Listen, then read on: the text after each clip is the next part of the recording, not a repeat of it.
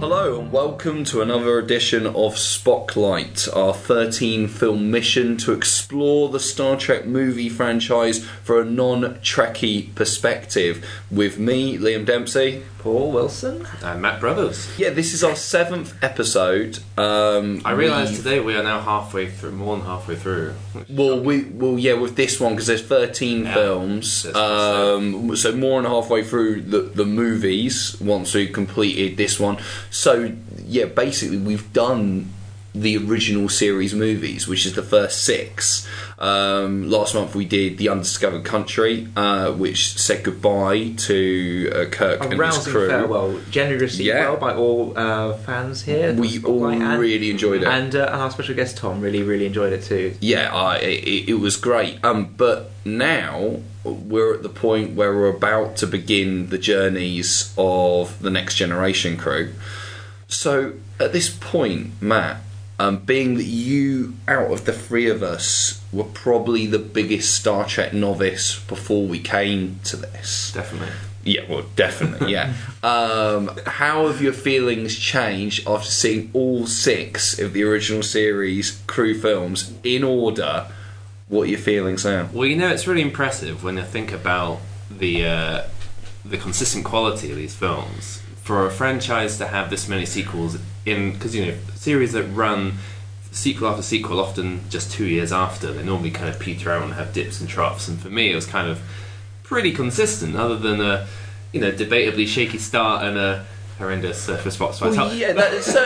The Search for Spock, really, I get the impression, is the only film you didn't like. Because even Motion Picture, you had a lot of good to say about it. Yeah, and coming into Motion Picture, I was like, I had no idea where to set the bar, so I had nothing to compare it against. And so for me, that came in a solid middle as like, I enjoyed it, but I can see why a lot of people had a lot of problems with. And even with Spock now, looking back, I can, after you read out some of the comments last month, I can see... You can see how wrong you were. No, I can see how even some people, wrong people, would enjoy it. But no, I mean... Despite themselves. Yeah. I mean, because a lot of series, it seems, they either have kind of trilogies or there's a lot of gaps between them. If you look at other franchises that have this amount of films out in a row, it's it's stuff like when Elm Streets and Hellraisers is often like horror series, pretty trashy stuff. Yeah, so for this to not get trashy essentially, and to remain, for me, peaking out at the top, because with Undiscovered, it kind of really came back to where we were with Carl. There's not many film franchises where they have a 6 in the title and it's actually one of the better outings. Yeah. Very true. Any? yeah. City Under Siege. I'm not...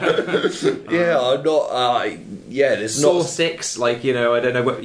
Saw 6 was good. Was it? But you've actually done a rewatch of the Nightmare films of I did. Freddy's Dead. Freddy's Dead is horrendous, There you go. But no, I love the Elm Street films, and they go up and down. It's interesting as well, there's not many franchises that still number their sequels past 6, and this is one of those where you drop the Roman numerals after this point, and even Star Wars did it in the title. I mean, Star Wars is Star Wars The Force Awakens, not Star Wars Episode 7 and all publicity materials. Which is funny, because the prequels were very much episode something, weren't they? Like, it was right there in the logo. Well, Return of the Jedi wasn't named as an episode when it came out, was it? The official title, if you search on IMDb, is Star Wars Episode 6, The Return of the Jedi. Even when it came out? Yeah. Is that what about Star Wars? Star Wars, when it was released, was just Star Wars until 1981, when it was re-released in cinemas. So that's when they start shoving the episodes. Because Episode 5 premiered with Episode 5 on it, and at that point everybody knew. Oh, so that was just Episode 4 we saw.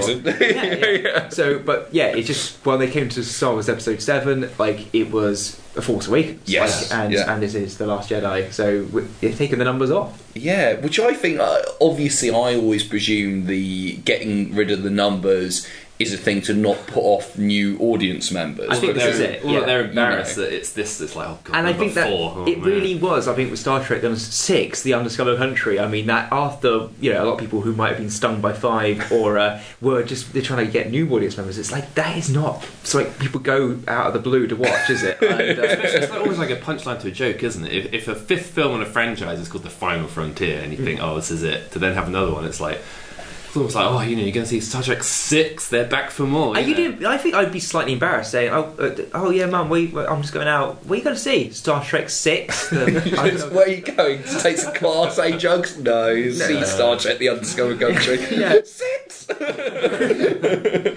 But no, I did think Undiscovered Country was a really great end point really in good. general for all the cast for that era of the films, and I think Generations in my head always skipped over, like not that I'd seen them, but whenever I think of the TNG films, it's always First Contact, and I think because it's got first in it, I just thought this is the first one. Well, that's the first wholly TNG, even though I would argue Generations is very much a Next Generation movie, but obviously because there's still some old cast members, it feels like coming into this knowing that this is kind of a transition film and Kirk's in it and stuff, I still had no idea how much of the plot was going to be revolved around old cast and new. I'm so glad we did trailer watch after the film. It's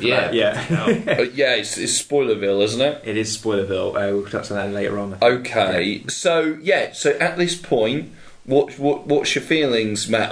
Because the whole idea was, you know, can you become a Trekkie from just the films? So in the sense of, after watching these first 6, would you want to go back to the original series?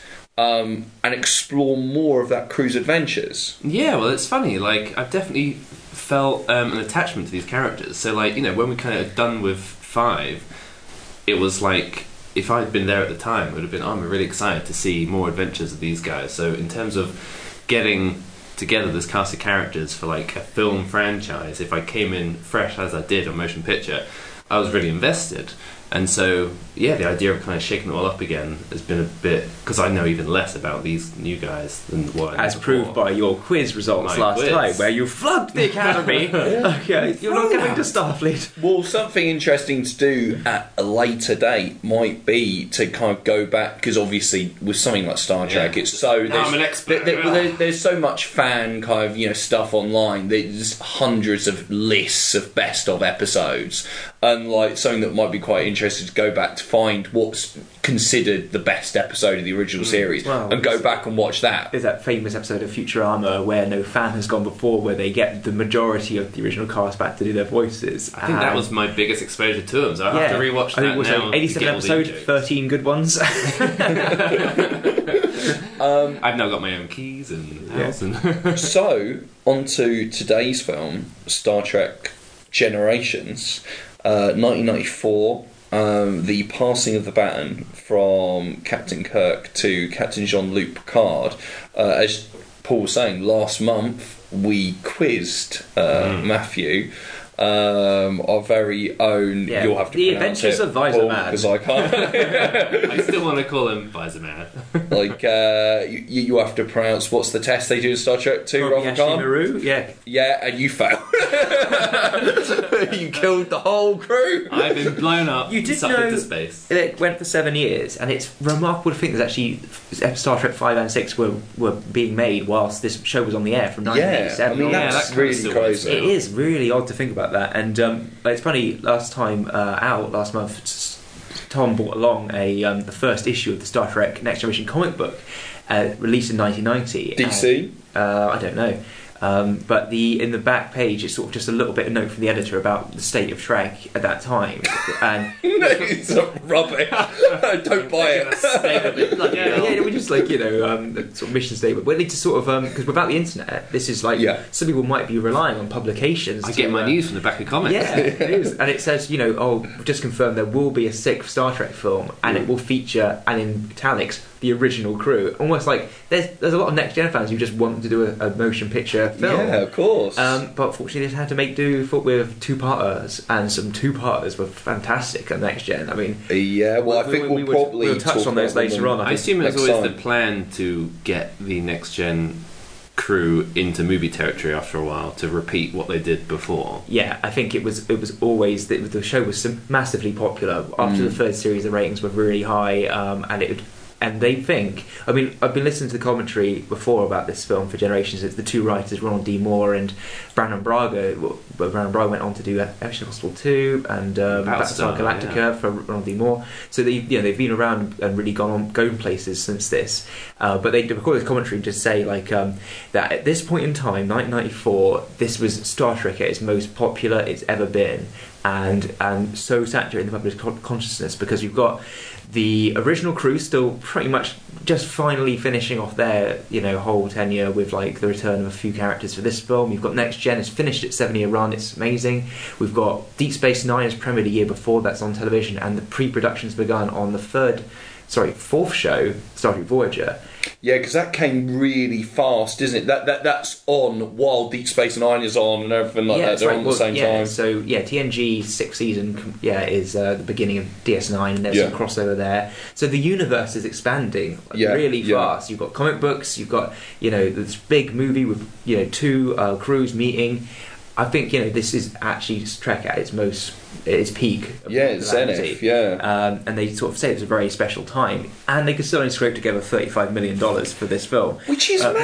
It's 1994 now. Yeah, it's 1994. So it's only $5 more million than the Star Trek 6 was afforded, and still less than motion picture ended up ballooning to in 1979. Yeah.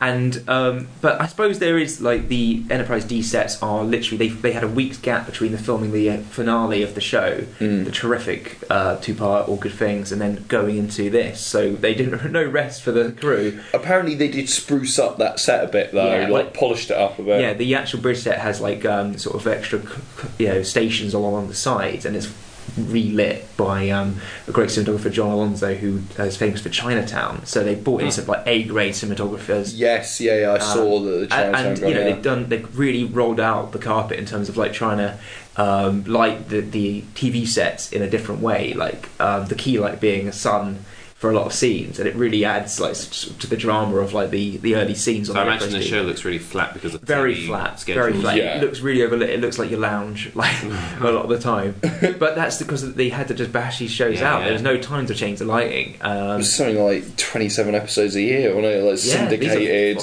big fucking seasons. Like it's 177 episodes of the show or something like that. And it was all done by the time the film came out. It was finished. Yeah, all Good Things would have gone out a couple of months before this, or it was like straight off, wasn't it? It was like literally would have finished at the end of the 94 season, then this come in. Yeah, so this premiered in the tail end of December 94, and then I think in England it was probably January. And I remember this is the first Star Trek film I saw in the cinema. Convincing my dad to take it, and I think this is basically as at the point I was most obsessed with Star Trek, right? And I think probably time for some like confessions, really, because I was well into Trek at this point, so much so I had like my micro machines, and I did go on a mission to try and like unearth some up in my dad's attic for this episode, and was unable to find them, which is really sad. There's a trove of Star Wars toys there. Do you think they've been sold off at some point? I think they probably went in the bin.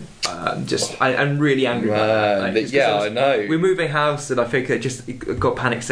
Just like, you just got to do something with this stuff. Like, what's this crap? Chuck it. We're going to get some complaints in. Chucking away Star Trek toys. Looking on eBay now, like there was a substantial pound value tag, which I ruined. But I had I'm a big fan of the Next Generation by this point. I never quite got into DS9, but Next Gen was my thing. To see them on the big screen, it was a big event, and so I remember going to the ABC in Bournemouth. And, recently deceased. Oh, that's recently closed down. Very sad. It's the biggest screen in the south, like 400 seats, and the last ABC. Really awful to see it go. But from childhood devastation of Star Trek toys being thrown away to Mac Brothers now being introduced to the Next Generation crew without the benefit of having seen any episodes. Life finds a way. It's a cycle. Of the TV series. What were your first impressions? So first impressions were very different with this one. I think, funny enough, coming straight into motion picture, maybe it was just because of the cultural osmosis of knowing the basics of the original crew. It was very much a kind of reboot to everything. It felt like quite an easy way in, whereas this one, more than any, did feel like I was kind of leaping into a TV show I had not seen a single episode. Season 8.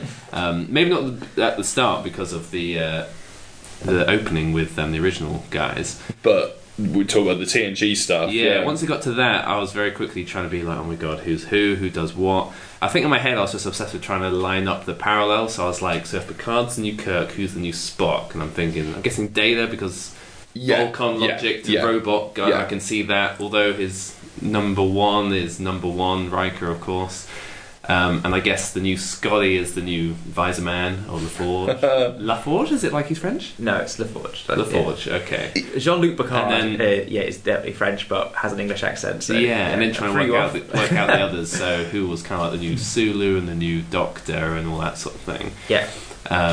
But it felt very kind of busy. Like it very kind of kicked off once it got to them. Apart from obviously the quite jarring introduction with them on the pirate ship, which I found quite funny. We'll get back to that. Go on.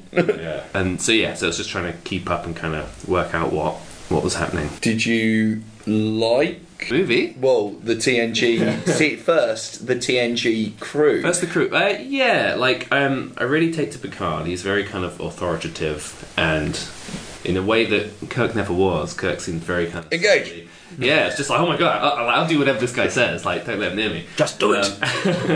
And I guess it's nice to see like a Klingon in the crew, because coming into this, Klingons are like bad guys. You've met the actor before as his ancestor in Undiscovered Country. That wasn't the same guy. The same actor, Yeah. So it's nice to think that another 80 years in the future, Klingon-human relations are enough that they can be on the crew. Is that was that a thing in the show? Well, that's the thing. They were. It's a period of peace with the Klingon Empire at the start of Next Gen. There's obviously a treaty has been signed, so people would know this already going into watch Star Trek 6 if they were following the show. So it's almost like a prequel to How Did the Peace Get Made? In a way, true. I had that in my notes for last time, but I thought it'd be actually better to sort of bring up now that Worf's a fully fledged member of the show and of the crew. And with Worf, he was always quite torn as well. He still had some loyalties, and there was lots of Klingons who looked down at him for slumming it with the humans. But I imagine there are episodes where he's like, "Where do my loyalties?" Well, in fact, this is the origin of the sisters, because there's a two-part, I think, redemption it's called, where Worf leaves Starfleet because there's a Klingon civil war and he has to go back, and he feels like his duty is to protect essentially the Klingon high command who are under threat from insurgents, and I think they try to overthrow them then. So it's a return from those two characters. But I think at seeing this film, I actually didn't know who the sisters were. So they do appear in the show, or they're just they do appear in the show. So they're returning actors. Yeah. Okay.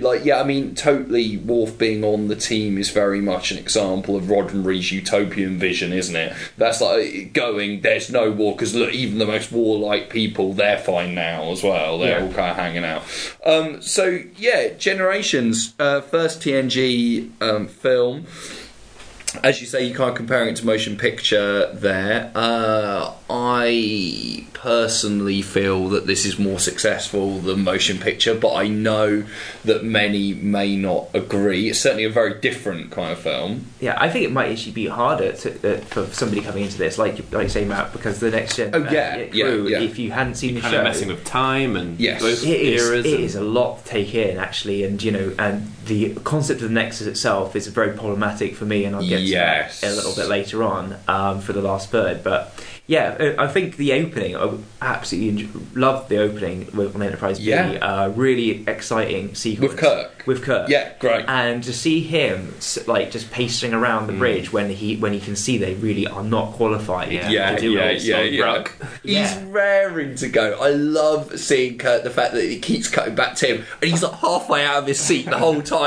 Do you need me to take over? Do you? I don't think you should be running the show. I think it should be me. I'm not retired anymore. Something wrong with your check. It's very respectful, of the chain of command. But but when he looks over at him, and just when they go to war, and Ruck sits back in his chair. This is Alan Ruck playing Captain Harriman, I think, of the Enterprise B. He's looking forward, but he looks over at Kirk. He is shitting a brick. To, like, be doing it's like his he job. wants Kurt to take over. Well, he's just no. I mean, can you imagine the pressure on him having a living legend there when a crisis happens? It's like Decker all over again, and where nothing's ready till Tuesday. So yeah. He's like, you haven't got this, you haven't got that. Oh, God. Have you? But I get like a little cheap Star Trek thrill when he says, "Okay, let's get the torpedoes. We can like simulate a photon burst." And he goes, "Yeah," and then Kirk just gives the order. Goes like, "I'm putting torpedoes, ready to fire on my command." And he's just like, "Look, don't ask the captain what to do." He has pretty much assumed control of the vessel. And he's actually retired at this point. This whole thing is like, I mean, when they turn up at the start and they say they're actually retired, I did see them use Kirk, Chekhov and Scotty. Of course, it was originally meant to be the entire original crew. Then that got knocked down to Kirk, Bones and Spock. Then DeForest and Leonard didn't want to do it, so they got replaced with Chekhov and Scotty, which caused problems. They didn't change any of the lines, which apparently, because you mentioned the last episode, there's an episode of Star Trek Next Generation with Scotty in it. Yes. And apparently this causes continuity errors with that, because in that episode, Scotty says, "Oh yeah, I know Kurt is still alive and well, but of course he watched him die here." Well, so it doesn't make sense. Oh right, okay, yeah. Like, He is assumed to be dead. He thinks he's dead. The as far as history he's is like, Kurt died in that attack, yeah. So he died, but you do think, fucking hell, how old are these fuckers now? Yeah, I'm really surprised Doohan came back. I thought he would have been done with it at that point, but even though it sounds like casting ups and downs of who was coming back, I do like that it was only 3 of them. I do kind of like it was those guys really. I think if it was Kirk, Spock, and Bones, it would feel a bit more like, let's shove in the 3 main. But because it's just kind of random team members, and it's nice to see those guys. And also, I suppose maybe you wouldn't believe that Kirk would die in that moment. I know obviously he doesn't really, but you wouldn't believe that he would die in that moment if Bones and Spock seem too capable in terms of, you think those guys, they sort it all out together, whereas Scotty and Chekhov are a bit more. Well, you do feel like Kirk is alone there, bound down in the bowels of the ship, and he does save the day, and it's like it's quite a heroic death actually. If that was to be his final action, that was he does save the ship, saves the Enterprise for a new crew, like. Yeah, for the next generation, essentially. I mean, what I find funny is the fact, and I remember finding this ridiculous when I saw it in the cinema, which I would have been like 9 years old, was the fact that you've got this whole new crew, all these young bucks, and they're like, who shall we send to save the day? Oh, this old fucker. Are you having a laugh? Like, this is a matter of urgency, is it? Kirk's there almost bursting out of his costume again. Like getting Scotty to go do the assassination again. Yeah, exactly. Get someone young to do it. What are you doing? It's like, no wonder he died. But he did save the day, of course. And there is a kind of a thrill in seeing him save the day last time. A bit pedantic. Is there a reason why they don't all get sucked into space when they run down? Oh my God, it's force fields in. Yeah, they say force fields in place. But then how did Kirk get knocked out? Because they come in after, so the destruction happens, and then the computer realises exactly the same thing. Breach.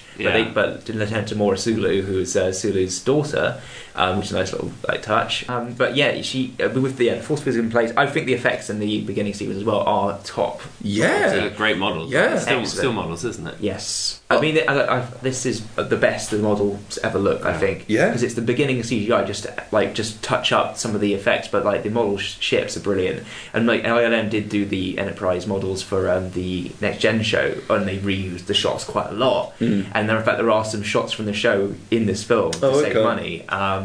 And I'm using later on a shot from the last film. Yeah, did you spot that? Right, is it? When the Klingon bird of prey blows up, exactly the same. Yeah, I know. And it's just, you're going to nick it from a bit earlier, from another film. Or flip it or something. Flip it, something like that. Last time on Star Trek, there's moments like that just looks. You've spent so much money on all this other stuff. It looks great, but why do you do that? Yeah, perfectly pristine CG champagne bottle flying through space. Yeah, that was really impressive because I remember I started to watch it, and I remembered that sequence as soon as it came on. I was like, oh, yes, the bottle floating through space. And you think in your head, oh, that'll look crap now.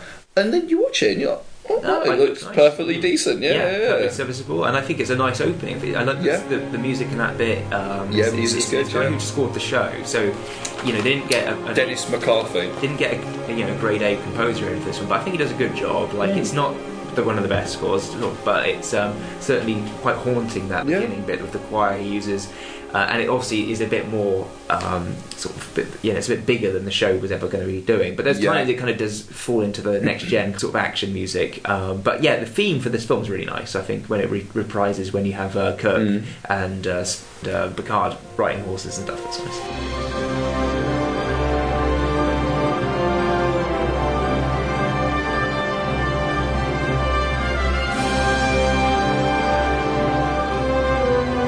Yeah, definitely. And the effects, like you say, I mean, apart from the occasional wonky moment, there's a bit towards the end where Picard gets picked up by a ship, which is really dodge. That's CGI. Yeah, that one there. Really dodge. But in general, I think the effects are pretty amazing for their time. The space battle is terrifically done. Yeah, with that. But before we really get into the plot of the movie and spoil the fuck out of it, I'm just going to read a very quick plot synopsis from IMDb, just to get us set up, because we're going to spoil the fuck out of this movie, as we always do. So, setting us up, Captain Jean-Luc Picard, with the help of the long-presumed dead Captain Kirk, must stop a madman willing to murder on a planetary scale in order to enter an energy ribbon. Yeah. Never thought I'd hear myself say that. Right. So, there we are. We've set ourselves up for the opening sequence. What do you feel about the Nexus then? This energy ribbon that can transport people to basically their dream state? Yeah, I don't think I really picked up on much until old Whoopi's chatting about it. And then I thought it sounded a bit like the idea of heaven being a place, not on Earth, in space, from Final Frontier. Because it's sort of been set up as it's not quite an afterlife, but when you're in there, you're in your own personal heaven type thing. Yeah. So it felt a bit sort of cribbed from these kind of ideas, but it was a nice idea conceptually, but the idea of some giant streaky line through space that's kind of moving and you have to get in it was a bit contrived, and the idea that if you try and fly into it, ships blow up, so that's why McDowell's trying to get into it via another way. It's this film's V-Jet energy cloud bullshit, isn't it? Yeah. But it's, essentially this is the villain of the film, because it's temptation at its biggest, isn't it? Because it's the opportunity for eternal life and basically servicing your every desire. It's like the pleasure planet in a ribbon. Is this actually something from the show? No, this is a new concept for the film. Yeah. I mean, I personally think the Nexus element is the biggest flaw of the entire movie. I found it really hard to get on board with. I don't think it often makes sense in its own kind of idea of what exactly it is, the rules of it, how it works. Do you see what I'm saying? No, this is exactly my problem with the film. It's the I think for the first hour and 10 minutes, this is a real exciting, fun film. It's to reintroduce the crew. There might be a little bit of a gap between action from the Amagosa sort of observatory sequence where where Dr. Soren, played by Malcolm McDowell, kidnaps Geordie, and you get a brief moment of action where the thing's destroyed. But it's quite a long time before the space battle and the excellent crash sequence. And then you have the final third, which is Picard being zapped into the Nexus. It's quite dark. You have the entire crew wiped out. They're that was dead. a shock. That was a the planet's destroyed. Millions of people are dead, and he's now in the Nexus and is tempted with the life he could have had. Yeah, I get that. It's really well set up because you get the sense of loss he's got, and that really ties in nicely with the sense of family he could have had when his extended family have just been killed. And he's been dealing with that loss. You have this situation where how do you leave this thing, and why? Well, I don't understand how the Nexus can just transport you. You leave and then you're floating in space. What the fact you can pick any time? I'm sure it's you're just picking a time within the Nexus. And I think it's such a big hard sell for audiences to make that leap that he can just go back in time. Just seems really hokey. Yeah, because when Whoopi's kind of explaining it, it's sounding like she's saying, "Oh yeah, you can go to any point within time, but you're in here. Yeah, you can't go back out." And that makes me really sad to think that every film after this is just in the Nexus. because that's like what it is essentially. Star Trek First Contact, Insurrection, everything from this point on, the crew is dead, and it's just Picard's fantasy of what could have happened afterwards. Like you say, with this is definitely not the reset that motion picture was. It feels like season 8 premiere on a large scale. Yeah. And so there's no real, in terms of introduction, I mean, fucking hell, you mentioned the whole Navy fantasy holodeck sequence. I had huge issues with this. I mean, that looked like it was a TV episode. For some reason, even though it was, I'm presuming, location, it looked quite bright and cheap. I just thought it was a stupid fucking idea of the scriptwriters to be like, the whole idea of this film is to appeal, the movies are meant to appeal to a wider audience. The first Next Generation film, introducing that crew potentially to people who have never seen this crew before, as Matt did not. Naval so pirates. and I understand, it's a literal kind of allegory of like, they're like the Navy and everything like that, ha ha ha. I think the sequence itself could have been amusing. It's somewhere else in the film. I assume they were on some kind of hollow. But to introduce them in that way seems so weird, doesn't it? Like, why would you do? This isn't the setup. This isn't introducing the characters properly. Everyone's acting out of character. This isn't. You're not on the ship. You know what I mean? It feels like a comedy-ish introduction to them as they head into like their fourth movie or something. Yeah, when you know what's going on. Not the first. Not a way to reintroduce the crew at all. I don't know. I think it worked better for me because I knew what holodeck was and those things. Yes. I think it really helps. It's fine for fans, but I was feeling like what's Matt going to think about this, because it's like you're having like Geordie with the visor and wearing like 18th century uniform. It's just, it all feels a bit weird. To be fair, that gag where he puts the telescope up to the middle of his thing was hilarious. That's something that I was wondering. You'll be able to answer this, Paul, because you're a big fan of the Next Generation TV show. Why is it that their costumes are still on in the bridge? I assume that's part of the holodeck. They don't go on to get onto the holodeck and go, right, first of all, but get those naval costumes out we've got hanging about. We made sure we brought them on the mission because they're very important, and then got the surely that's part of the holodeck. We have any torpedoes? No. Plenty of times in the show that actually they are walking to the holodeck to go into it dressed as they will be like needing. Such a weird thing. If you have a holodeck, make everything just like we've just been down to the costume shop number 1. Like, put our tailors down there fitting me. Well, you can often like disable, which is ridiculous, that has like safety features, so you can disable the safety on the holodeck so bullets will kill you and things like that. Like, why even have that option? Like, just disable it. But we'll see that in the next film. But I feel like somebody could disable the clothes, number 1, and just everybody who's naked waiting for like the next costume change. Maybe that's why they were real. Yeah, but I think it is a great visual look when they come onto the bridge. They're still wearing the uniform. It's just really amazing, like to see him in his long johns. And I found the thing of them making Worf walk the plank all a little bit problematic. I was like, what's going on here?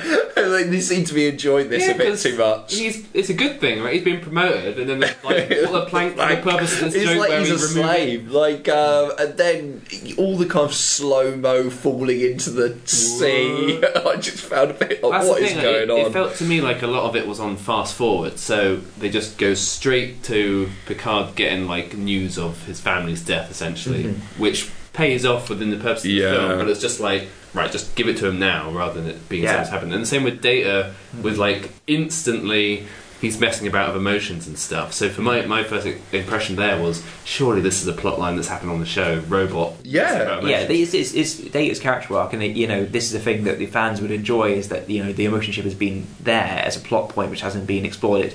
It was that bit where he gets out the jar, is it like, oh, finally? Yeah, I think it's been that prop may be different from the show as well. It might have been a bit bigger or something. It's like they had no budget to do it. So they didn't do that on the show? No, it was having emotions on the show? Well, I think it was a two-parter with Lore. Like 7 years. So Data has an evil brother.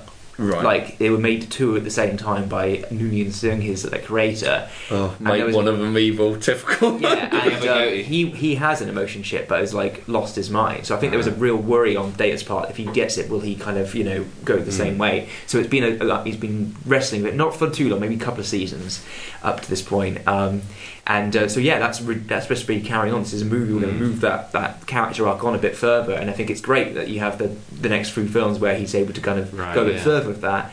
But I think if you watch the show, Picard is a character that changes quite a bit. At the beginning, he's very authoritarian, doesn't like the fact he's been put on a ship full of families and children. He's like, I'm not a family man.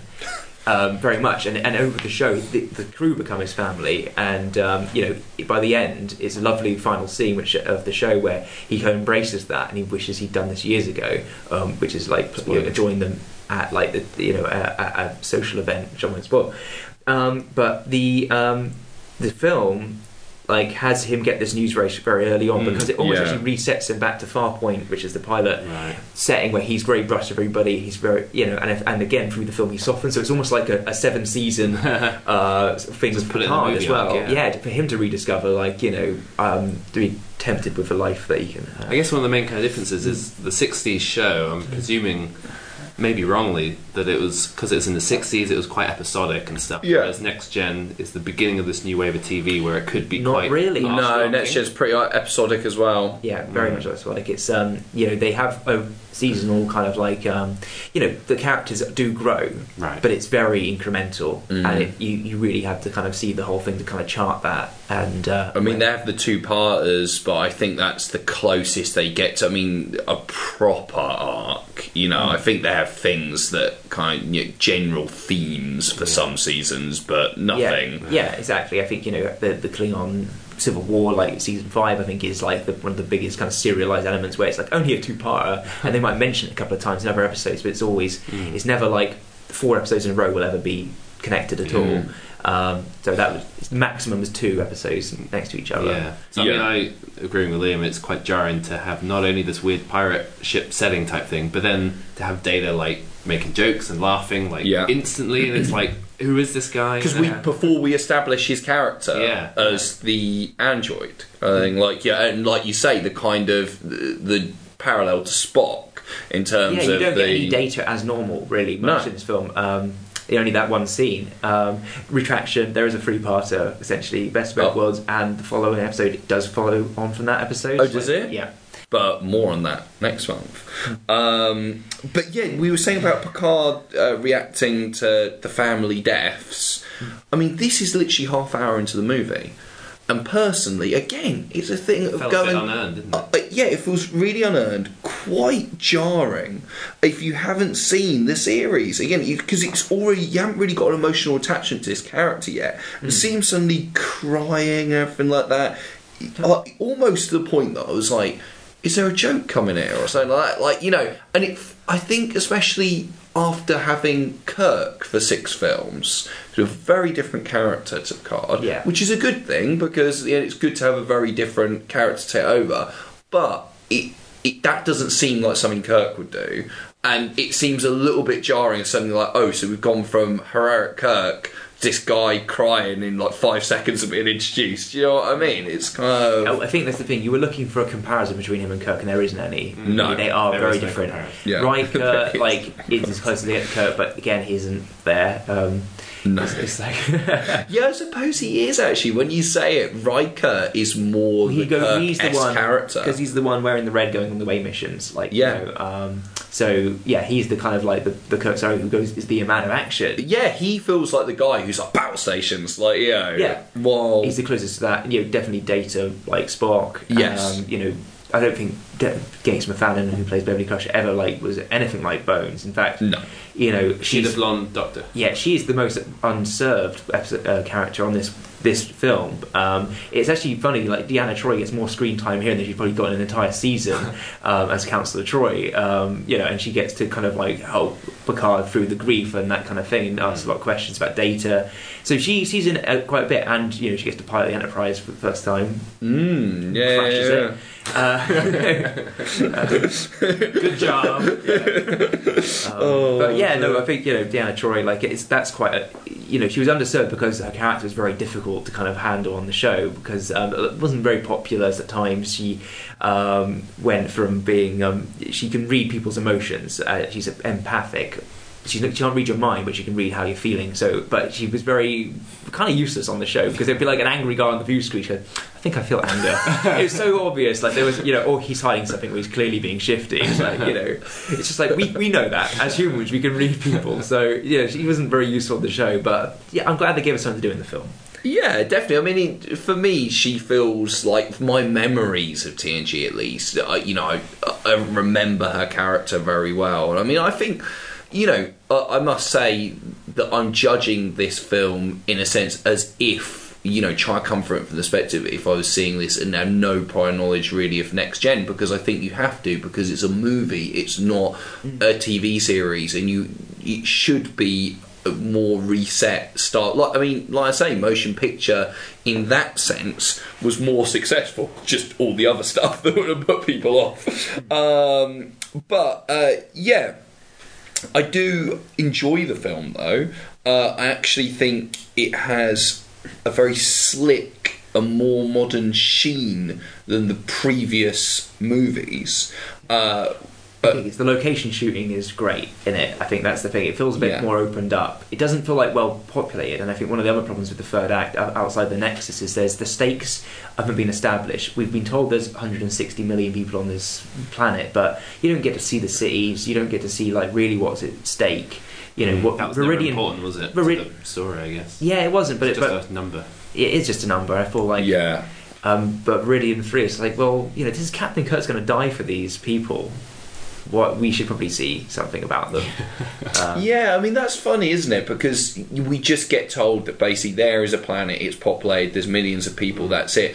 And it actually kind of calls to mind Into Darkness, the JJ films, and in that you very much see all the people who are in peril. And I remember watching that and thinking, this doesn't actually seem like a Star Trek style thing, because as far as from other things, it always seems like you're not seeing the people actually really in danger. This is a perfect example of that. The difference is, I guess, the Enterprise crashes into a city there. If the same had happened here, if it had not crashed in the bloody forest, but in even beside the populated area, you could have them both at once and see. Just use Force Awakens as an example. You get one shot of people on that planet that's destroyed in the system, and that's what it is. You see people terrified of like what's impending death. That's good. Like I mean, in terms of like making you feel, oh my god, this is a tragedy. It's enough. Only one shot would have done it. On the you might know this, Paul, as well. You're going to be our resident TNG expert here. When they're on the naval holodeck sequence, who's the fucking old guy who takes the wheel? Just a holographic character. It's like, stop leaving the running of the ship and the situations to old men. First we had Kirk. I don't know if anyone else spotted, but Aaron from 24, the Secret Service guy from 24, is in the opening sequence. I was like, let him do it. And Vasquez from Aliens. Oh yeah? Janet Goldstein, Oh, okay. Malcolm McDowell, the villain of the piece. Soran, yeah. What do we think of him? Well, I think McDowell plays him very well, actually. He's, had a decade of cocaine abuse to prepare for this role. And it pays off. Last time we saw him, he was, fresh-faced. He'd just done Time After Time and something like that. And, I have not seen his 80s work, Cat People and those things, but, the years... Britannia Hospital. Yeah, but that's it. Lindsay Anderson's 1983 film that nobody's seen. The years have not been kind to Malcolm, and he's come back looking rather, grizzled, I would say, and it's a perfect fit for somebody obsessed with like this. Although unfortunately he looks the same in the opening scene. He's not had 80 years of like scheming. You don't see that particularly because he's the same age in both scenes. That's why before he revealed he's 400 years old, 300 years old. I thought it was going to be some sort of time split thing or different versions of he's a Lorian. And what really annoys me is this backstory saying his homeworld was destroyed by the Borg. Now we assume that was 83. Is it 87 years? 87 years ago. So it could be because they're refugees at the beginning. Now so having the Borg destroy his homeworld, he's a refugee. The Enterprise B saves him. Clearly they were debriefed and said, where are you fleeing from? Oh, this race of machines, like all the Borg, attacked us. Oh, that sounds really threatening. We should probably work about that. The Borg aren't introduced until the second season of Next Generation. That's 6 years ago, and that's their first encounter with the Borg. I don't get like why they've now introduced them again 80 years. So a little bit I think for a fan, these kind of like inconsistencies, annoy me. It's just because they want to drop the word Borg in there. All it's reminding me is that I wish we had the Borg in this film. Yeah, because they were the most exciting new villain of the. They're the Klingons of the TNG world, aren't they? Yeah. So we have to wait another film to see them. But speaking of Klingons, I can see what Tom was saying last episode. I think he mentioned it of how the TNG Klingons are full on prosthetics, which I guess if they did look like this in the show when Undiscovered Country came out and they were very kind of tame by comparison, whether that tied into the giving that film a prequely old era feeling helped or not. I think it did. Yeah, now they're full on like. Yeah, there's some severely defined ridges in this. Yeah, definitely. So back to Malcolm McDowell. I think he has some great lines in it. Definitely some of them were ready for the trailer, as they were. But I like the fact he can't be reasoned with as well. That's Picard being the diplomat, trying to talk him out of it and invoking memories. Picard just hanging around for hours. What are you doing? I did not understand that scene because there is literally, it cuts back at one point and Picard's just kind of sitting there looking a bit mopey and a bit bored, like the rest of us. What? I couldn't understand the sequence. Again, it's coming from Kirk, the man of action. No wonder he needs to go and get Kirk. Just sitting around, kind of going, "Oh, Soran, don't do that." Oh, all right, I'll just sit here. Good thing that hole in the rocks there. I think the second he notices the hole and he comes back and he's still sitting there. It's because he's waiting for him to turn away so he can get through. But it does feel like when he just throws a rock at the force field, it distracts him. It's like, do more of that. Just slow him down, annoy the hell out of him. Just hammer on it and go. Even the bit when he gets just lose your mind, Picard. Even the bit when he gets caught in the rocks looks a bit pathetic. It's one of those things. The problem is I actually really like Picard. I love Patrick Stewart as an actor, but I think it is that thing of watching them all in order for the first time. So I've literally just gone from Undiscovered Country and to Generations. I should say I watched these within a week of each other. It does seem like a massive leap from that captain to like a completely different kind of person and captain, which is a good thing, but also at the same time you're going to end up comparing them, especially when they're in the same film as well. It doesn't help, you know. So what are your thoughts on the villain, guys? McDowell, I think McDowell is good in terms of he's fun to watch, but I think the villain itself is a little bit one note. I think the film itself feels actually surprisingly big screen cinematic. Like I say, I think it feels bigger budget than the other movies, despite not being the case particularly. And Dave Carson, the director, who before this is his first film, he'd only directed episodes as Next Generation and stuff like that. I actually think it's really quite cinematic. Getting the Chinatown DOP really helps. It's quite big, wide screen. But Malcolm McDowell's character, apart from the fact that McDowell's playing him, feels like a small screen villain to me. He doesn't feel like a big enough threat. Villain of the week is a big enough threat to bring two generations together. Yeah, that's right. Because he's just one man. I feel like he doesn't have other followers. It's like, I will promise you this. Yeah. It does feel like he could be taken out quite easily. Oh, well, obviously not, because he batters the fuck out of Picard. That's the fact that it's the problem for me that. Okay, so our new captain, the guy's going to take us on new adventures, literally needs to go back in fucking time to get Captain Kirk to help him just to beat up this normal bloke. Can't do it without you. This normal old coke addict-ridden geezer. He can't even beat him on his own. I could see. And he fails once. And the entire crew are killed. Not a good start. Soren could have been a bit more threatening, but they cut out his torture of Geordie, which is very weird scene. If anybody's seen him in Roots, it might find it a bit strange, the scene in the torture chamber of the Klingon bird of prey. But he asked about trilithium, why he knows all about it, he's a scientist, and that's the end of the scene. But then it would have carried on, and he has put a nanoprobe in him on his heart, which means he can stop his heart over a remote.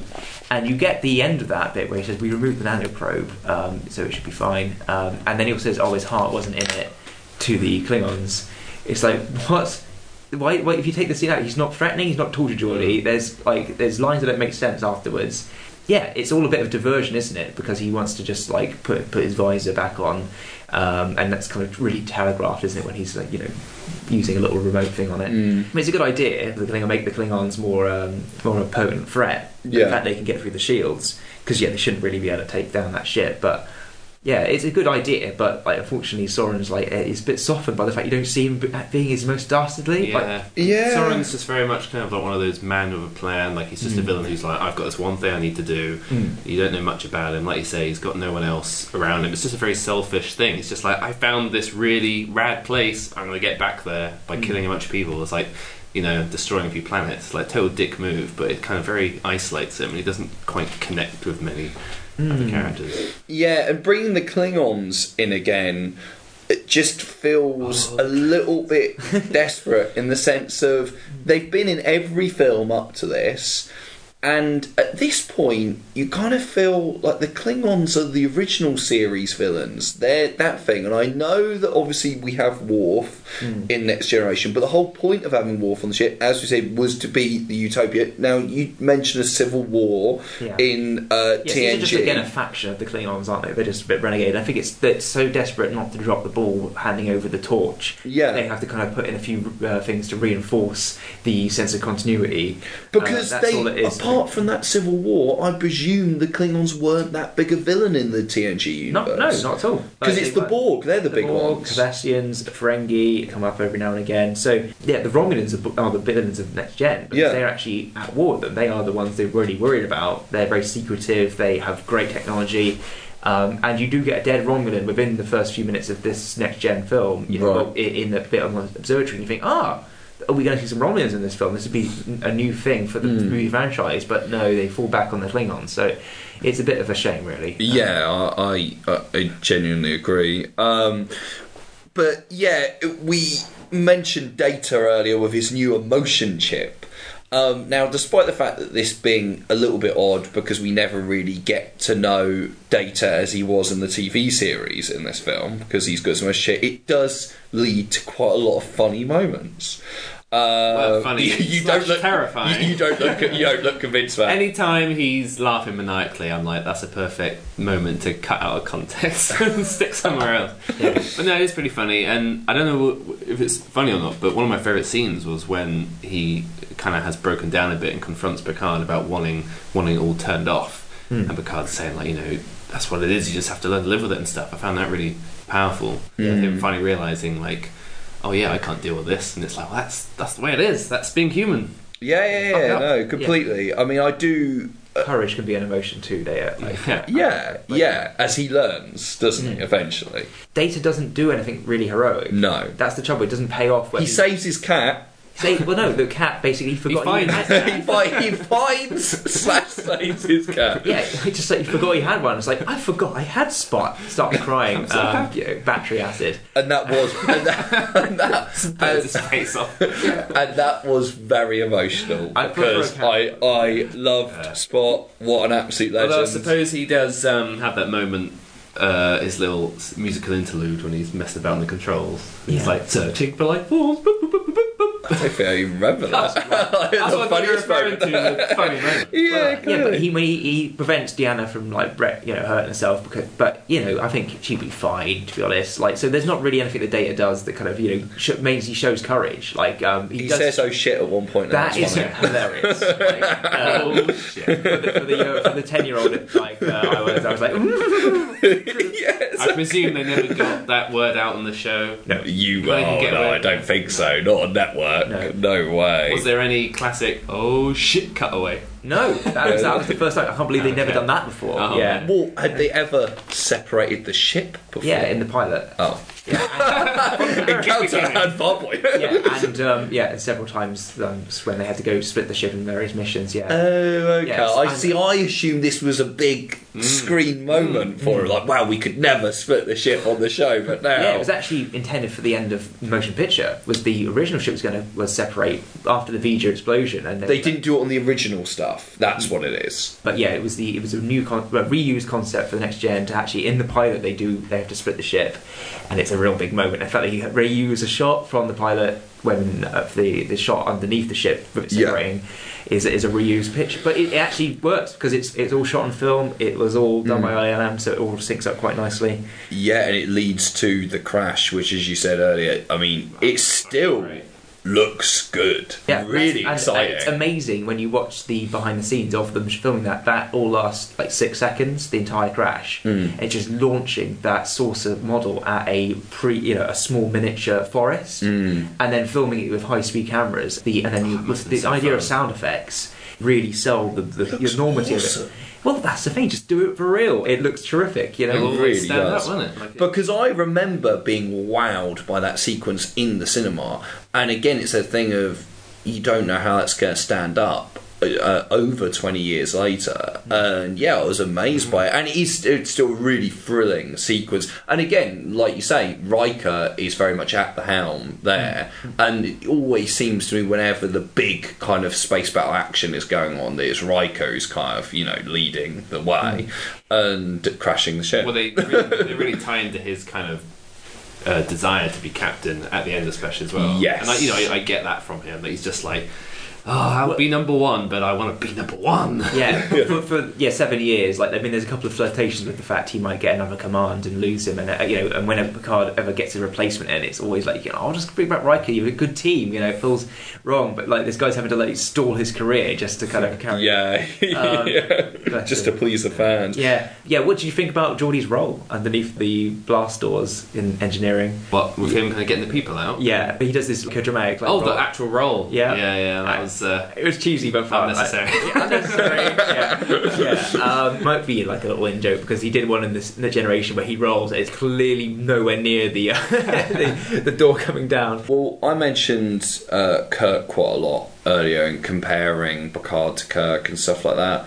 I've got to say, he's gone off screen for over an hour in this film, and I think you really miss him, or certainly I really did. I really missed him from proceedings. I was like, where's Kirk? Bring him back. And I couldn't remember him being gone that long. In my head, I was like, oh yeah, he's in most of the film, right? But no, not so. And you would think that he would be, in terms of passing the baton. You think he'd be in it all the way through, or a lot more, and he really isn't. It's that opening scene, and then he comes back for the finale, and that's basically it. What did you think, Matt? Were you expecting it to be in more? He's on the poster. I wondered if it was going to be like the way they treated Harrison Ford in Force Awakens, where it's like he's the old guard character coming back, and he's probably not going to be in all of it, because in Force Awakens he shows up about 45 minutes in and then just throughout, isn't it? Yeah. So then I thought, but once he kind of got sucked out, I was like, we're probably not going to see him again until towards the end. So I kind of figured. Okay, you did see it coming, that you think. I knew he was going to come back. I wasn't ever thinking, right. I just killed him off at the start. I like you get the full version of his realization that it's not for real and what that means to him. Like that there's no danger and it's just can't live like a little that. Weird that he works it out by jumping over a hole with a horse.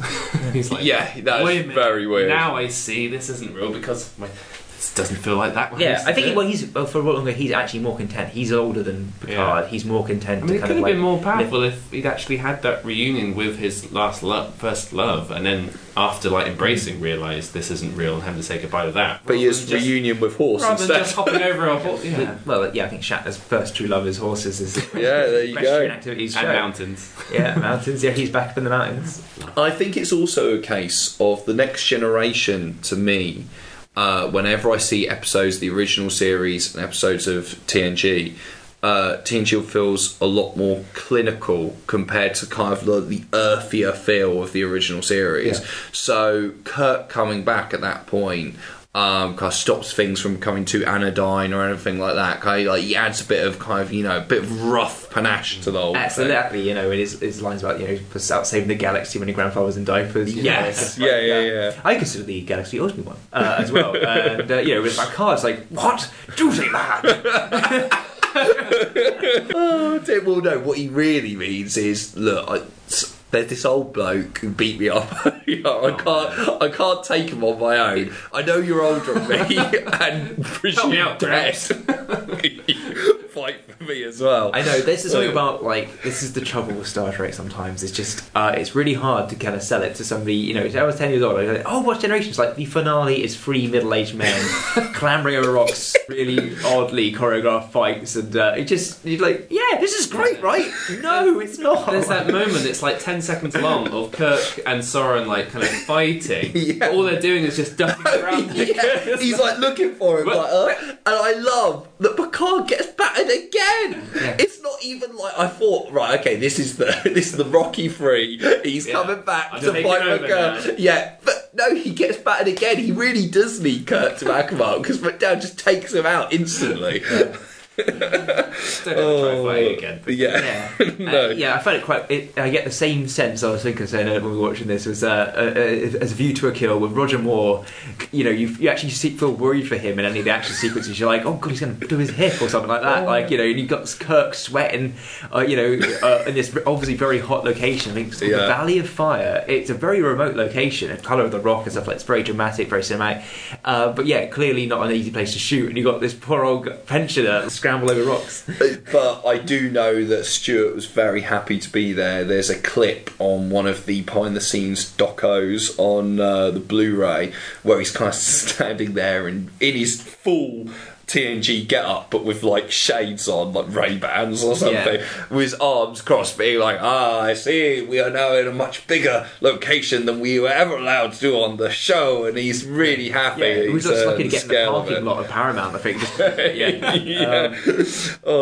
Apparently, like I watched, I was talking about this in the last episode, I watched Chaos on the Bridge, William Shatner's documentary about the Next Generation, which seemed designed by him just to be like, oh, look how awful it was to work on Next Generation, not like when I was running the show, which said that, like, basically they didn't have a very good budget for actually taking care of their, like, talent on TNG. Like, there was no craft services like you actually hear of. It was literally like they were lucky to get, like, you know, a sandwich or something like that. That was about it. So maybe I think they were all glad to finally have a movie budget and kind of, you know, all be kind of treated well. I think, you know, difference. Bloody deserved it after 7 years of slogging. Yeah. I mean, it's a lot of TV they had to make, and it was to do with the fact that it was syndicated. It was something to, and apparently that was like lowest of the low, or so and you know they were considered like a proper network show. Syndication means the big bucks. Yes, yeah. So, but they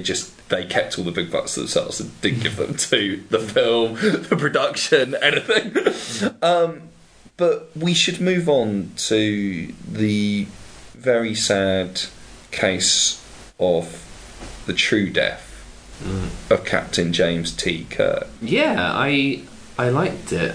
It was a pretty cool shot when he's on that bridge, like flipping down. That was a really good thing. Yeah. But you know, it did feel a bit hokey. The classic kind of going down something that's just about to buckle and break and having to get a thing. But then his final moments were pretty cool. I was wondering what his final words are going to be, and I was quite surprised that he threw in an "oh my" right at the end, like before it became George Takei's catchphrase. Yeah, was it before? I think in my head, like Sulu's been saying "oh my" like every film, because I said, like, why is he nicking Sulu's catchphrase to die with? I think it's just like death is like the thing he's never faced before, and it's just the being faced with that imminent passing, and it's like I still think it's such an odd final line. I know that it's a big bone of contention for a lot of people, and a lot of people defended it as well. But for me, I think it's not only an odd line, but I think it's performed oddly in terms of Shatner. And I don't blame him, because if I was Shatner, I wouldn't know how to fucking perform it either. Shucks. Yeah, because it's just a bizarre thing. Why is he saying that? Well, it's his idea to say it. Oh, it was his idea? Yeah. Oh, well, then all the blame must lie at Shatner's door, I'm afraid. Yeah. I don't understand what that is meant to mean, apart from, he's shocked that he's dying. Like, like this is the unknown. Like, he's been going through the cosmos, like, all these different life forms, different mysteries, and now he's faced with the ultimate one, and it's death, and it's a shock to him. I think that's what the intention behind it is, but too much star power for Shatner there. But yeah, I mean, this is a reshot ending. Yes. This film was previewed, and the original ending, if you can see it on there, it's really lame. He just gets shot by McDowell, doesn't he? That's right. He gets shot in the back, and then there's no big explosive bridge section, and I think the rocket doesn't explode. It just doesn't launch, and so like McDowell is now just jumping up and down on the platform, and he can't reach the Nexus, and then he's just shot by Picard. It's all a bit of a down squib, and if you feel like you've got problems with the final version, it's like hell of a lot better. The action's so laboured in this original work print, and they had to splash the cash, go back out of the location, and redo it properly. This film actually was like half an hour longer in the work print as well, but I felt like the final cut does, aside from like the plot holes it kind of creates with Geordie and the torture scene, it does clip by quite nicely. It's reasonably pacey, yeah. And I think there was a lot more TNG character moments in this one. I think the extended crew really aren't served very well in this one, a bit like the motion picture where it's very much Picard's show. And Kirk get all the plaudits, don't they? Yeah, because Picard's off on his own adventure essentially, especially once they've crashed. That's it for them. Yeah. It's complete Picard. But must say, Stewart's performance when he watches Kirk die, I thought was really excellent. And it really, at that moment for me, solidified why it's so good that we've hired an actor like Patrick Stewart, Shakespearean actor, I think very different kind of performer and character from Kirk and Shatner, and that moment really shows it for me. Yeah, there's quite a bit of reverence that he shows, and I like that they kind of nod to, Picard is a bit kind of gleeful or excited by the fact he gets to do this with the great Captain Kirk, somebody he's read about and somebody he's probably really admired. Yeah, and there's a couple of moments we looked back and when he says, "Oh, call me Jim," and he stops for a moment. I feel like that's a nice touch. Definitely, I agree. But yeah, it's sad to see Kirk go. I mean, it's funny. Do you think it was the right decision to kill him off? Yeah. Yeah. Yeah. Yeah. He's like a man out of time by this point as well, isn't he? Yeah. Because everyone else would have been long gone. Yeah, that's the thing. There'd be not only Spock would have been alive still at this point in the universe. I mean, and Scotty as well, or Scotty as well, because he's in it, and Bones is in the first episode of TNG, but he's really old. Yeah, he's like 138 years old or something like that. Yeah, and he's got loads of. If you watch that, he's got tons of makeup on to make him look insanely old. So when Scotty turns up, does he have tons of makeup on, or does he travel through time or something? He was stuck in a transporter beam, that didn't materialise. So he's in the computer banks of this crashed ship, right? And they sort of beam him in, and it's like, oh, he's not aged a day since it's circa 1993. He's like, right, okay, where he's at. And Spock, has got a much longer life cycle. Yeah, I think they live for 200 years. Right, okay, so he can just turn up and just be as old as Nimoy is then. Yeah. I mean, Patrick Stewart doesn't mention the fact he's met Spock recently. That would have been something. Because he has this. That came out way before this. Yeah. So he's actually mind melded with Spock, and it's like they both have this connection to a shared individual. So and he would have met Scotty by this point as well. Yeah. So he could have said, when he was trying to convince him, he could have said, "Well, I met Spock and I met Scotty, and I think they would have both liked you to come and help me." Point McDowell. Wait till they hear about this. That you actually refuse to come along. Yeah. So the ship it's still crashed, but everyone survived. But there was a few casualties they mentioned. That's all. The crash happened, but the explosion didn't. Yeah, right. They stopped the star from exploding, so they just get picked up. Right. Okay. Two models that have been seen before on one new ship. Yeah. And then you were talking about this scene at the end between Riker and Picard, which I thought was really weirdly scripted. I can see how that would be. Those two characters saying goodbye to the show in a way, because I assume this is the same ship they've had throughout the whole series. Yeah, it's like, I guess so. Yeah, I nearly got this chair not to be, and it's like, don't worry, we'll build another. I just think it's really odd lines when he's like, "Oh, I plan to live forever." Like, Riker says that, and then he's like, I always find that a weird line, but I think it's that the only way I can justify it is on the show. Q gives him his powers, and it wasn't just jokes and bants. No, I think it was. But it basically says you can be a Q entity, and like you can now live forever. You can be on the present, and Riker says, "I don't want to be this. I want to be human." But like, I think he's tempted slightly. But he's changed his mind. Yeah, and I was like, I don't know if it's a little nod back to that. This is, but it's just really cut back weird. To Q being like, "Oh well, you should have the really odd line." Yeah. Well, yeah, because it's almost like he's saying to Picard, like, speak for yourself, like Picard. Did he forget that he turned that thing down? He's like, well, I plan to live for it. Oh, wait a minute. It's like, you fucking die, Jean-Luc, so I could be captain, yeah? I'll be much better than you, mate. I hate you. The photo albums of the future, the fact they have photo albums is one thing. They don't do anything special, but they're also like framed with holographic backing paper. Like, very futuristic. So, I think we've kind of wrapped up the film itself. Final thoughts on this movie? I think it's successful. Like, it gets the new crew in there. It just is very plot heavy in terms of like the big scheme and that kind of stuff. I think it's a lot to take in for a new audience and people who actually just followed the cinematic adventure of the original crew and then like, I'm going to go see the cinema version of this new one. Perhaps haven't watched the next generation. Might find it quite difficult transition. And for the average viewer, I think it doesn't do enough to kind of cater to the newbie, maybe. Overall I enjoyed it. Like I love seeing the beginning, the crew, some of the old crew back together. It's a very exciting sequence. You got the bat space battle. I quite enjoy the crash landing. It's exciting. Soren's interesting at times. I feel like it's a solid entry in the franchise. Final rating? Probably about 6-8. Okay. Yeah, I mean, despite all my lambasting of some of the elements of this film, I actually probably enjoyed it a lot more than I've let on. But I feel that it's one of those things, the reason I enjoy it more is because I did actually watch quite a lot of Star Trek Next Generation when I was young. Yeah. So I do already have an affection for the characters and a knowledge of the world. But I think for anyone coming in new, it could have hit them like a brick wall. But like I say, yeah, I enjoyed it. I think after those first 6 films, it feels far more modern and real got a sheen to it. Even just by the fact that the crew are instantly far younger. And I mean, that's funny because they're not even that young, because they've still come off a 7-year bloody journey of the first series to get to this point. But compared to who we've seen in Undiscovered Country, these seem like fresh-faced young bucks. I like they didn't waste any time from the show to this. Like let's get them while they're still in their kind of prime. Yes, exactly. Not like 12 years or something. And that does give it a vibrancy that the other films don't have. I think considering it was only made for 35 million, I think it really looks pretty damn good, even now. I love seeing Kirk again, and I think in general it's a nice swan song for him, even though he's kind of like farmers don't completely well. I think it's sold by the actors, and it's just a nice kind of send off to have him there, just in the sense of they could have literally just gone into Generations and just ignored him and just not done this passing the baton. So I'm glad it's there. I'm glad they do it.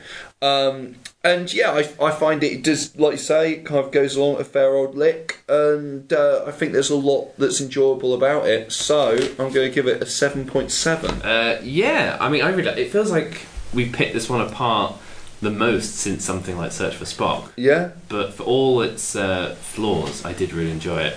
And I think for me, it felt like that view of Star Trek I had when I was younger, that was like this geeky entity. I think this film is kind of it. Like, if you come into it as not a fan or just somebody fresh, there's a lot of like tech speak, there's a lot going on. It felt like this is the view of Star Trek I had when I was younger, whereas having now seen the original films, I feel any one of them really you can jump on board and go along with and not have to be a massive fan of anything. Whereas this kind of just tips into that whole like it's a cult thing and there's a lot going on, and I could see it struggling as just a mainstream movie. But saying that, yeah, I really enjoyed it. I'm going to give it a 7.5. Okay. Yeah, I mean, in terms of critical kind of reception of the film, I did look this up, and it did receive mixed reviews at the time. Currently holds a 49% rating on Rotten Tomatoes. Split down the middle. Roger Ebert was very negative about it at the time. Now, it was made for 35 million. came back 118 million is what it made at the box office. So I think worldwide, including 118 million. So low compared to these days. Yeah, compared to these, but in comparison to a 35 million budget, but I do feel like, if this was its zenith, it's like it maybe just didn't quite cross. It failed. Maybe, I don't know. But in terms of, I don't think any of the other previous films had made that much money at the box office. So it's still, like, at the time, it would have still been considered a success. In terms for the modest kind of payout they gave it, it's still quite a lot of money back. They still weren't like willing to give it like the full works, were they? And this is like their premier property now, like Paramount. And they wanted to give it a far lower budget. Originally, the original budget for this film was 25 million, so it's less than Undiscovered Country. And I think of you and Next Gen actors, it's like, for fuck's sake, we've worked our asses off for you for 7 years, and it's in syndication, which is the big bucks.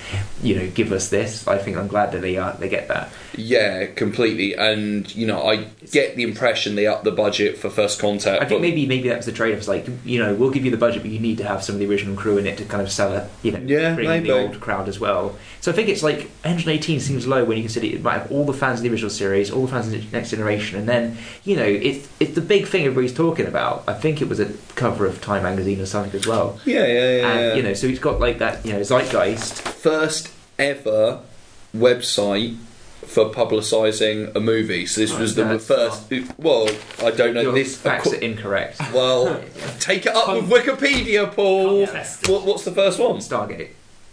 Oh, okay. Stargate earlier in the year. Right. Okay. But when did the website launch? Well, see, because it might have been that Stargate came out earlier, but this had a longer run up in publicity. Possibly. There we go. The jury's out. Right in, fat fans. But yeah, so that's it for Generations, pretty much. But we'll be back next month for First Contact, which is the first kind of. I think we might be building that up a little bit more, because we've had Tom last month who is just like, First Contact, like, oh man, we're going to come to that one. If you've had more of a buzz about this one, and rightfully so. We will be joined next month by guests. We deliberately didn't have one this month, but we did want to just kind of come back to the three of us like we did the first three films. Episode, so. Yeah, exactly, and talk about this and your first experiences of it, Matt. But next month we're going to be joined by Stephen Trumbull, who's an incredibly talented stand-up comedian.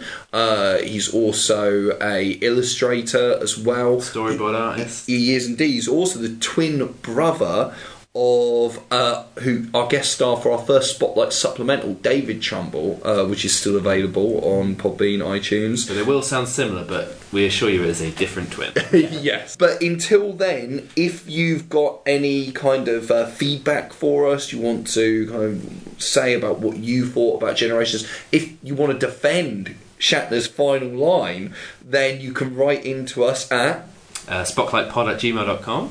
You can also keep up to date with all the developments of Spotlight on Twitter, Instagram and Facebook.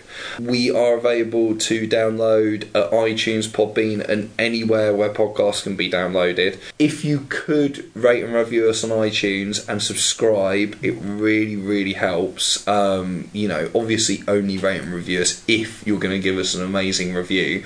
If not, go to hell! But yeah, no, if you could do all that would be really, really appreciated. And we love seeing all your comments come in and any kind of feedback, and we'd love to read them out in future episodes. I did actually hear from a listener recently, Matt, who was very unhappy with your review of Star Trek 3: The Search for Spock. Oh, this again. They actually wrote in and said you should be condemned to many years in Romulan prison. Particularly, I don't know if Romulans are known for having a particularly bad prison system. I'll be in the Nexus. The worst prison system in the galaxy. But you should. What is your personal Nexus, Matt? Oh God, I don't know. What's yours? Oh, I don't know. But somewhere where you find your Star Trek toys, where you didn't throw your Star Trek toys away. No, all I came out with was Star Wars toys, which probably is more of my nexus. You come down to it, and so I had the full works. AT-AT, my ATSD, Falcon. Yeah, I've been playing like a 10-year-old all over again. I'm pretty sure there's videos of you online somewhere. I have discovered in transferring all my family videos, there's me Christmas Day around the time of Generations, playing my Micro Machines, rocking back and forth, a little bit Rain Man-esque. I must be really enjoying it. But in typical Generation Star Wars at Christmas, that's the happiest time. Exactly. I mean, there is actually a Christmas sequence of Generations, and what better Christmas gift than Star Trek Generations, as we have discovered today.